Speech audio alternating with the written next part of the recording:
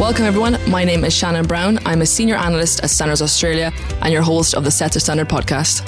A podcast where we speak to industry experts about current and emerging industries and technologies to better understand the role of standards in benefiting the Australian community.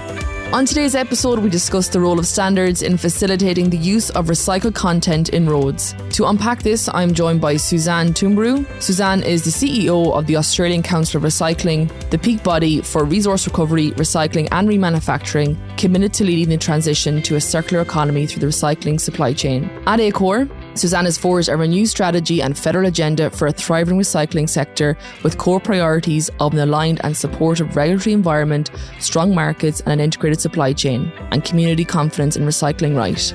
Prior to joining Accor, Suzanne was the Executive Director of the Australian Sustainable Built Environment Council, where she made significant contributions to advancing building sustainability policy in Australia. I'm also joined by Steve Morris. Steve is the founder of Close the Loop, now part of ASX-listed Close the Loop Group. Steve's role in the group is Head of Circular Economy. Steve is a pioneer of circular economy systems thinking and the inventor of e-wood, Tonerplast and two other recycling technologies for complex waste streams. Close the Loop was a finalist in the Circulars Awards by the Ellen MacArthur Foundation in 2019 and a recipient of one of the first Australian Circular Economy Awards in 2022. And finally, I'm joined by Stephanie Groves. Stephanie is a Strategic Initiatives Officer and is responsible for leading the Circular Economy Programme at Standards Australia. Her work is focused on driving coordination between industry, academia, government and consumers to accelerate Australia's transition to the circular economy. Stephanie oversees a work programme that sets our course for a sustainable future and supports the development of standards as a key enabler of circular policy and business practices. I guess we'll just get started with yourself, Suzanne. When we look at how roads can contribute to the circular economy, how do they contribute to the circular economy in Australia? And what are some of the benefits of using recycled material in roads? Up front, one of the things about roads is that they are in and of themselves recyclable, which is great news, and it's probably not something that everybody is highly aware of. The circular economy, just to explain some of the elements, is an economy where we draw down less, if not no, natural and virgin resources, and we're able to use and reuse the resources that we have already. And the highest priority, of course, in the circular economy is not recycling. The first steps that you need to take are avoidance of natural resources and reuse and repair. But when you do get to the end of use of something, then you get to the point where you need to close that loop on the circular economy and recycle. When we look at roads, the first opportunity is to make sure that we can reuse them. The second opportunity is to think about what is at the moment not finding a home in other circular ways, but that can add value and quality and a fit for purpose outcome for roads. So we don't exactly want to be using roads as a dumping ground for every material that doesn't have a home, but there are materials that are fit for purpose and do deliver improved performance. They deliver a reduced environmental impact, and they also deliver a cost saving. And those types of materials are the ones that we look to as complementary to use in roads. And they include, for example, crushed glass. Grass might end up on it. They include certain types of plastics, and of course, always they include roads themselves. Yeah. And that's, I guess, I didn't realise any of that myself, and I think it's really brings to light if we're clever in how we not reuse, but like that kind of material in a road, I don't think it's something that many people would be aware of. And then I guess, Steve, when we do look at roads themselves, how are they typically constructed currently, and what opportunities are there or that we have to incorporate recycled materials such as plastics, not glass, yes, and tyres into our roads, not glass. Yes, indeed. We have enormous opportunities, Shannon. I'll get to that in a moment, but I'll start with the first part of your question, which is how are roads typically made. And if I may concede that I'm not a road maker, I'm not an expert, but I've become fairly knowledgeable in 10 years of the journey towards using recycled plastics in roads. Roads are mixtures of varying sized aggregates.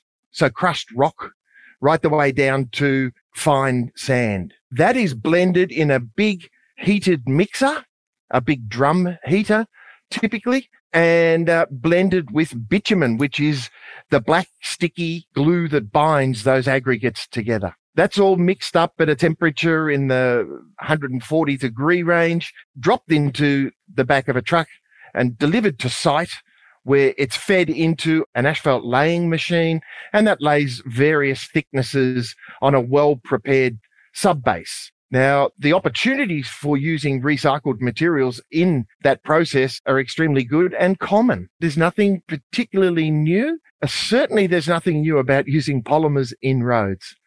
The best roads in the world are modified with polymers. They're actually called polymer modified binders. Now, provided with our recycled plastics that we stick to the same basic functionality as the polymers used in a standard polymer modified binder, we can get similar performance from recycled plastics. Other materials like fly ash, crumb rubber, glass, and of course, recycled asphalt pavement, again, provided they are worked into the design. The circular economy is primarily about design. Providing that those other raw materials are worked into the design correctly, there should be performance improvements possible. At very least, there should be no detrimental performance. You got to love Steve, who opens up by explaining that he's not an expert and then goes on to demonstrate how he is an expert. Sorry, Steve. Thank you for the modest answer, Steve. That's a pleasure. And I guess then when we look at the experience that you've had, like you said, you've had the decade in roads in some capacity, and with yourself, Suzanne, you've come across, I'd imagine, success stories in incorporating recycled material in roads. Could you maybe tell us one or two of those each, if you don't mind? Steve, you have to start because you came way before I did into this sector. Thank you. Thank you so much. And my success stories will be based around, surprise, the use of recycled plastics, because that's what our company Close the Loop does, and that's what we know. Some success stories, I suppose the two big ones, most recent ones, are state roads in Victoria, the M80 freeway upgrade and the Monash freeway upgrade. And that's big news that recycled plastics have been used in both of those projects. And we're talking hundreds of tons of recycled plastics in each project. So that is a major breakthrough, because that would never have been possible only a year and a half to 2 years ago. Suzanne, what have you got to add of different materials? Well, we have seen some really good examples of how crushed glass can be incorporated into roads. One thing to keep in mind is it's not desirable to put high value glass into an outcome like a road. You can turn a bottle into a bottle if you collect it in the right way and if you can deliver it through the right types of recycling streams. There's an important priority of making sure that where possible, we do reach circular outcomes, and things like packaging provide a really good opportunity for that. However, there will continue to be glass that isn't of the right quality to go back into food packaging or into bottles. And at the same time, that can reach good, fit for purpose, valued outcomes like crushed basically into a sand output that can go into roads. And we've seen many road makers take that technology up, install their own, for want of a better term, a beneficiation plant on their sites, and take, I guess, the glass that can't go back into bottles and use that for really good outcomes in roads. Similarly, we've seen crumb rubber being used more or less in the same way that other types of polymers are used to support roads. I mean, they're great examples. And then when we look then at the materials, Stephanie, that Suzanne and Steve have both alluded to, what role do standards play in encouraging the uptake in these materials in roads? And what work are we currently doing at Standards Australia? So it's a really good question. And standards can play a crucial role in enabling the use of recycled materials in road construction. Not only can they provide a clear and consistent framework for industry to apply these materials, but they also ensure that roads are built using these materials are safe, they're durable, and of high quality. So they can help provide confidence among engineers, procurement teams, contractors, and the public that the recycled content is reliable and also a sustainable alternative to traditional materials. I read a report by Infrastructure Australia that came out late last year that was looking into the market for replacement materials in major infrastructure and road projects. And in their research, they found that 92% of survey respondents consider standards crucial in supporting business decisions to produce recycled material for roads. what that's highlighting is that standards are not only important to the people making roads, but also to the suppliers of these materials. And at Standards Australia, as a first step, we've looked to dispel some of the misconceptions surrounding Australian standards in regards to roads, because I think there's been a bit of perception that Australian standards may inhibit the use of recycled materials. What we found is that when we went through the standards, we found the standards are performance-based rather than prescriptive, so that basically any material can be used in roads, recycled or raw material, as long as it meets the performance requirements of the standard. We've then done some work with Suzanne at ACOR to produce a report that explores the benefits and some of the challenges associated with using recycled content in roads, and looked at the opportunities that Standards Australia has to address some of those barriers, primarily focusing on harmonising some of the inconsistencies that exist at state levels and helping create a national framework for those standards. And then a final plug for all the work that our wonderful committees are doing. We're working with them to review the standards that are out there and determining, do we need to make amendments to those standards? Is there something else that needs to change? Do you want to add, Suzanne? It looks like you're... Yeah, look, it's a little amusing because when I first started in the role, one of the big priorities put to me by the sector was markets for recycled materials. And when we talked about where they might go, and just as a background to that, recycling is a system, and it's a system comprised of three key elements. The first is collection of materials, second is processing, and third is markets. Without all those three working well together, the system doesn't work. And as a manufacturing enterprise, recycling is a little distinct from other manufacturing enterprises insofar as we have no control over the quality or the volume of feedstock that comes to our sector. And not on top of that, environmental regulation limits how much we can have on site at any time, which means it has to keep moving. And so markets are vital. And when we talked to the sector about where the biggest opportunity was, or where an opportunity that maybe wasn't being met adequately was, a lot of the focus was on roads. Australia had been and probably continues to do its biggest infrastructure build in decades, if not ever. We are seeing a massive rollout and investment of infrastructure across the country. And we are also seeing in parallel a really big opportunity to support the delivery of fit for purpose material into road material that would replace virgin and raw material. So in looking at markets, we explored why is it that these aren't being taken up? It seems to be a natural fit and a confluence of many interests. And to be frank, a lot of the sector came back and said, well, we think it's the standards are getting in the way. So I picked up the phone to Standards Australia and said, can we have a chat? And they were extraordinary in how proactive they were in saying, well, let's see where we fit into this and let's see where the obstacles are. And the first thing that came back was an audit that basically said, it's not us.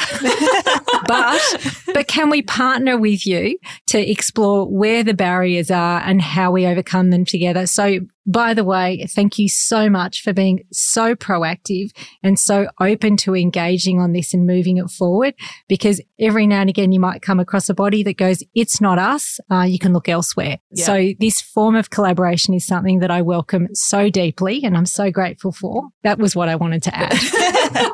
Well, thank you for that. And it is a thing where to have like the proof, it's there, and that collaborative effort to move forward. And I guess that feeds nicely into my next question in terms of those challenges. What are they? And in terms of, can you share your thoughts, both Steve and Suzanne, on overcoming the challenges for the likes of sourcing, processing and integrating recycled materials in road construction?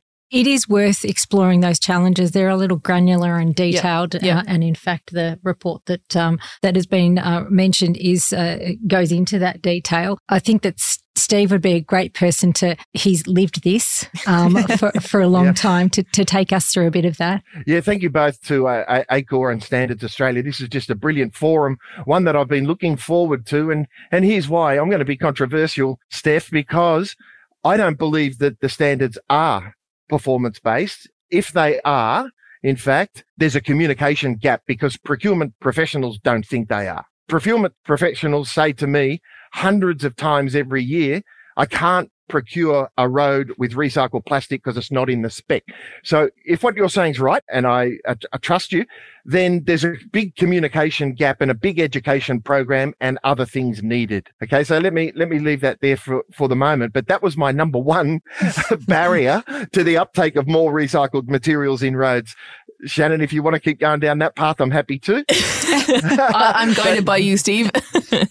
Well, I'll tell you some of the other ones. The circular procurement piece. You know, most procurement professionals seem to be judged and have their performance metrics based around how cheap they can buy things, which doesn't work in a circular economy where things like whole of life costs are valued over first-time purchase. In the case of recycled plastics, we've proven that we can extend the life of the asset by 15%, but that doesn't seem, at the moment at least, to have a huge impact on some procurement professionals. Again, that's up to us to keep persisting and keep educating and keep demonstrating scientifically those facts. That's number two.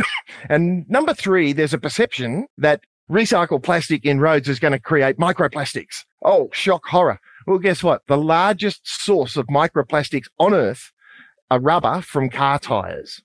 But nobody wants to talk about that. They want to talk about the potential for microplastics coming from recycled plastics when the polymers are the same as virgin polymers that are used on every major freeway in Australia, and nobody even questions it. All day, every day. We've proven now with the latest Austroads sponsored project out of RMIT, a 2-year body of work, that using recycled plastics improves the adhesion of the stone to the bitumen and reduces the amount of microplastic potential emissions. So again, a lot of facts. So what I'm saying, perhaps I'm telling myself here, more education, more knowledge sharing, because some of the perceptions are not fact. And to your point about standards, I think we use the term fairly loosely. There are the Australian standards, and Steph, I'll leave you, the experts to talk us through that. Then there are the various specifications identified by, goodness knows, every man and his dog around the country, which the report outlines and illustrates the inconsistencies and the diversity of parameters that dictate how roads are made. So part of, I guess, in terms of education, Steve,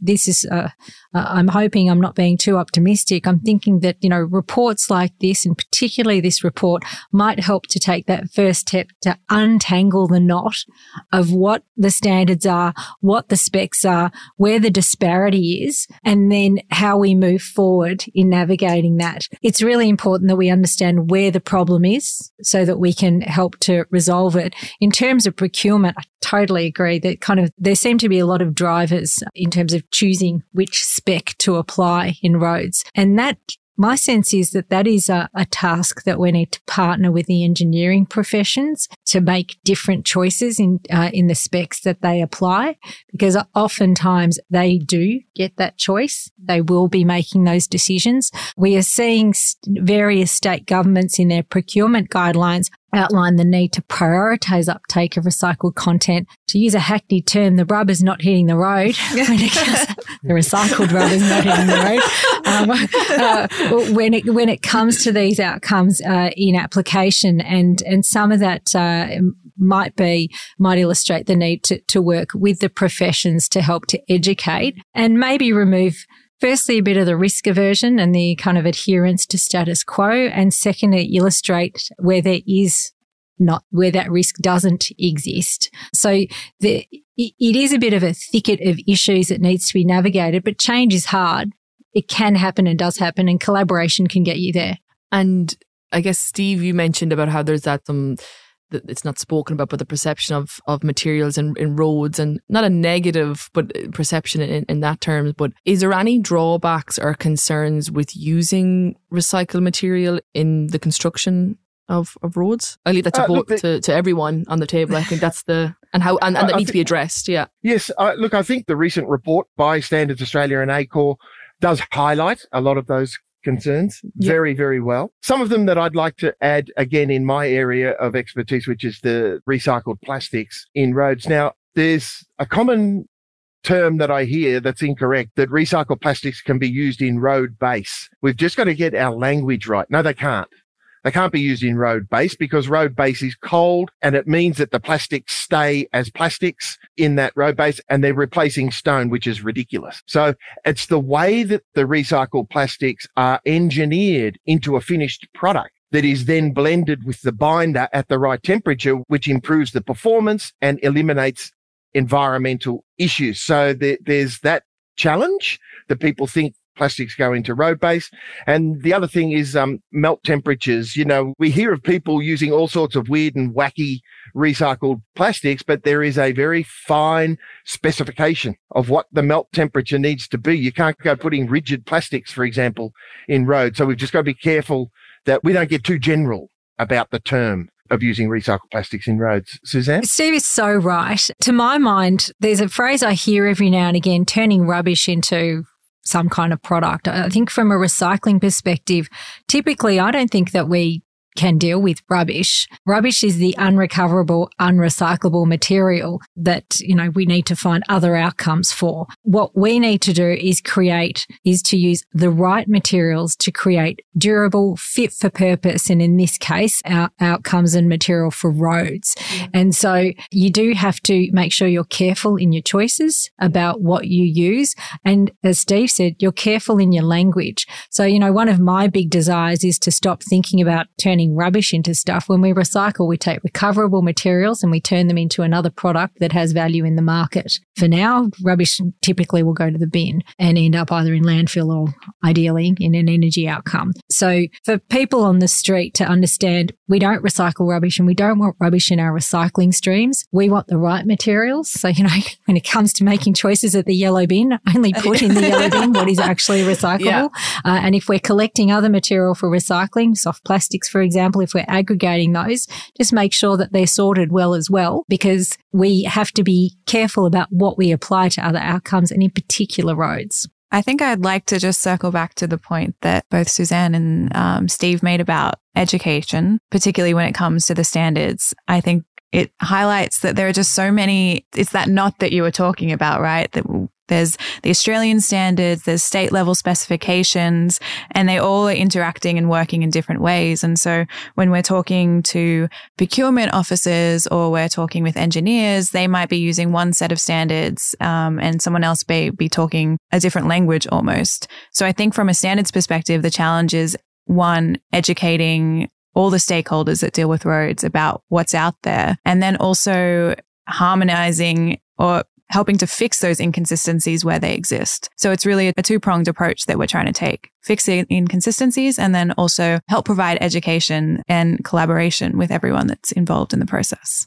It's a big desire of industry to see a harmonised approach. We've seen a whole lot of, really, and particularly over the last 3 years, a lot of parochialism kind of overtake the country. We need to come back with a harmonised approach, and standards and Australian standards are a good way to do that, making sure that we have some confidence in the standards that are being applied. We have some confidence in what we're investing in producing, and that they can find good markets across the country. How do you address the argument that incorporating plastic into the road doesn't necessarily truly represent a circular solution? Well, firstly, as Steve had outlined, plastic is already incorporated into roads. And so ideally what we'd be doing is substituting that plastic, virgin material or virgin derived plastic with recovered plastic, because some outcomes are not going to be that perfect closed loop circle, but they can feed into the overall aim of a circular economy, which is to draw down much less from our natural resources.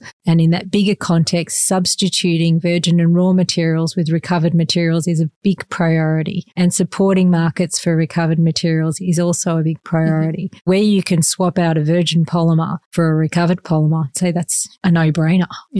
I would think. Yeah, and if we break down the circular economy into the three most common pillars of circularity, the first being design. We talked about the need to improve our specs from a design perspective. Secondly, the second pillar of circularity is to keep products in service and in circulation for as long as possible. Now, when we can't keep a product in circulation any longer, The trick is to keep those raw materials, those atoms and molecules in circulation for longer. That's exactly what we're doing with recycled plastics in roads. And the third pillar of transitioning to a circular economy is to build regenerative business models. Yeah. Now, apart from planting trees and mangroves, which is totally valid, another way of regenerating, which is having the planet be better for having had your business in it. Another way that plastic in roads helps that is to offset the need for fossil fuel derived finite resources like bitumen. So what's not circular about all of that? Yeah. No, for sure. And I guess then when you look at that, the education, getting that message across, I guess put this out to all of you. Like you mentioned Standards Australia and ACOR in terms of, reaching out and saying, do standards prohibit? And standards replying saying, no, but we want to collaborate and get that message across and be very proactive in that space. How can collaboration then between government, industry, research drive innovation in the use of recycled materials in road construction? I'll give that to Steph. Yeah. and go around. I think collaboration is really important when we're talking about this cultural shift in enhancing confidence in these materials, if that's with engineers, contractors, procurement officers, everyone that we touched on earlier. But I think one of the challenges is changing the conversation or the language that we used. So Steve and Suzanne touched on earlier about shifting the conversation from waste and thinking of these materials as recoverable and important resources that have value. And we've been really intentional in saying recycled materials, not referring to this as waste. Yep. And standards can play a really pivotal role in establishing the language that we use, but then also setting the performance requirements and building that confidence in these materials. So when we're thinking more broadly about collaboration, if that's with industry and government and research, I think it's really important that we pool the resources, we pool the knowledge, we pool the experience and shared learnings so that we can work to really encourage these materials to be used and do that in a collaborative and harmonized way. You can't do it without collaboration. Yeah. We're working across an entire supply chain and across so many different sectors. And I guess standards committees are illustrative of that. Yeah. Mm-hmm. So in order to progress, what is in the context of a circular economy, the transformation of our economy, we have to work across all sectors. We have to link up and we have to form a circle too. Because, that take, make, waste process, you get something out of the ground, you turn it into a thing, someone uses it, then it goes back pretty much into a pile. In order to close that link and become circular, I would argue recycling is that last kind of chain in that link. Every part of the system needs to work together. As Steve said, you need to design it right. It needs to be fit for purpose. You need to then be able, when at end of use or end of the life of the product or material or the road in this case, you need to be able to extract it and bring it back.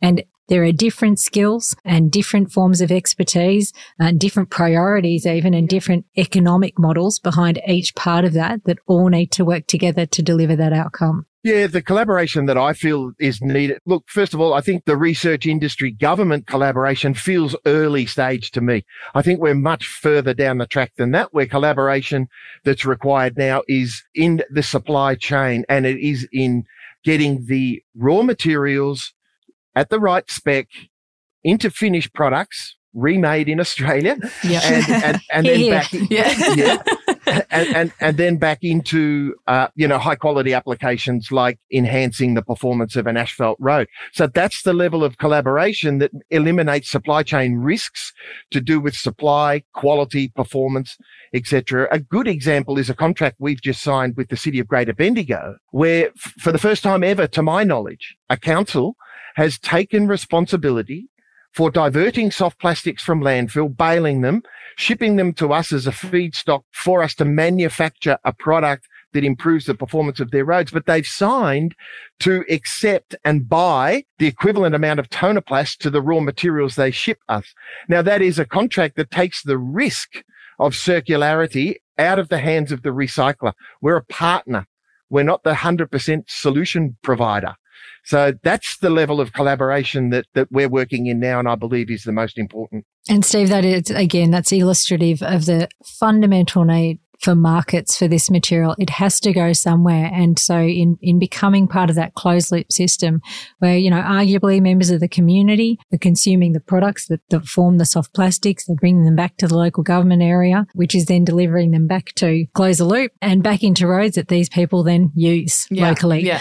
That's a deep form of very applied collaboration we would love to see so much more of across the country, where you make that very clear link between how that material is aggregated and then the market that can be formed for it.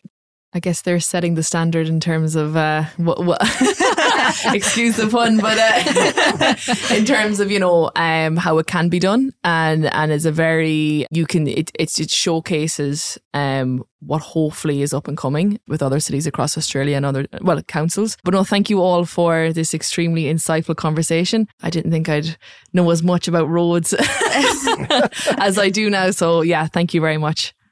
Thanks, guys. Thank you, Shannon. Thank you. Thank you, Shannon.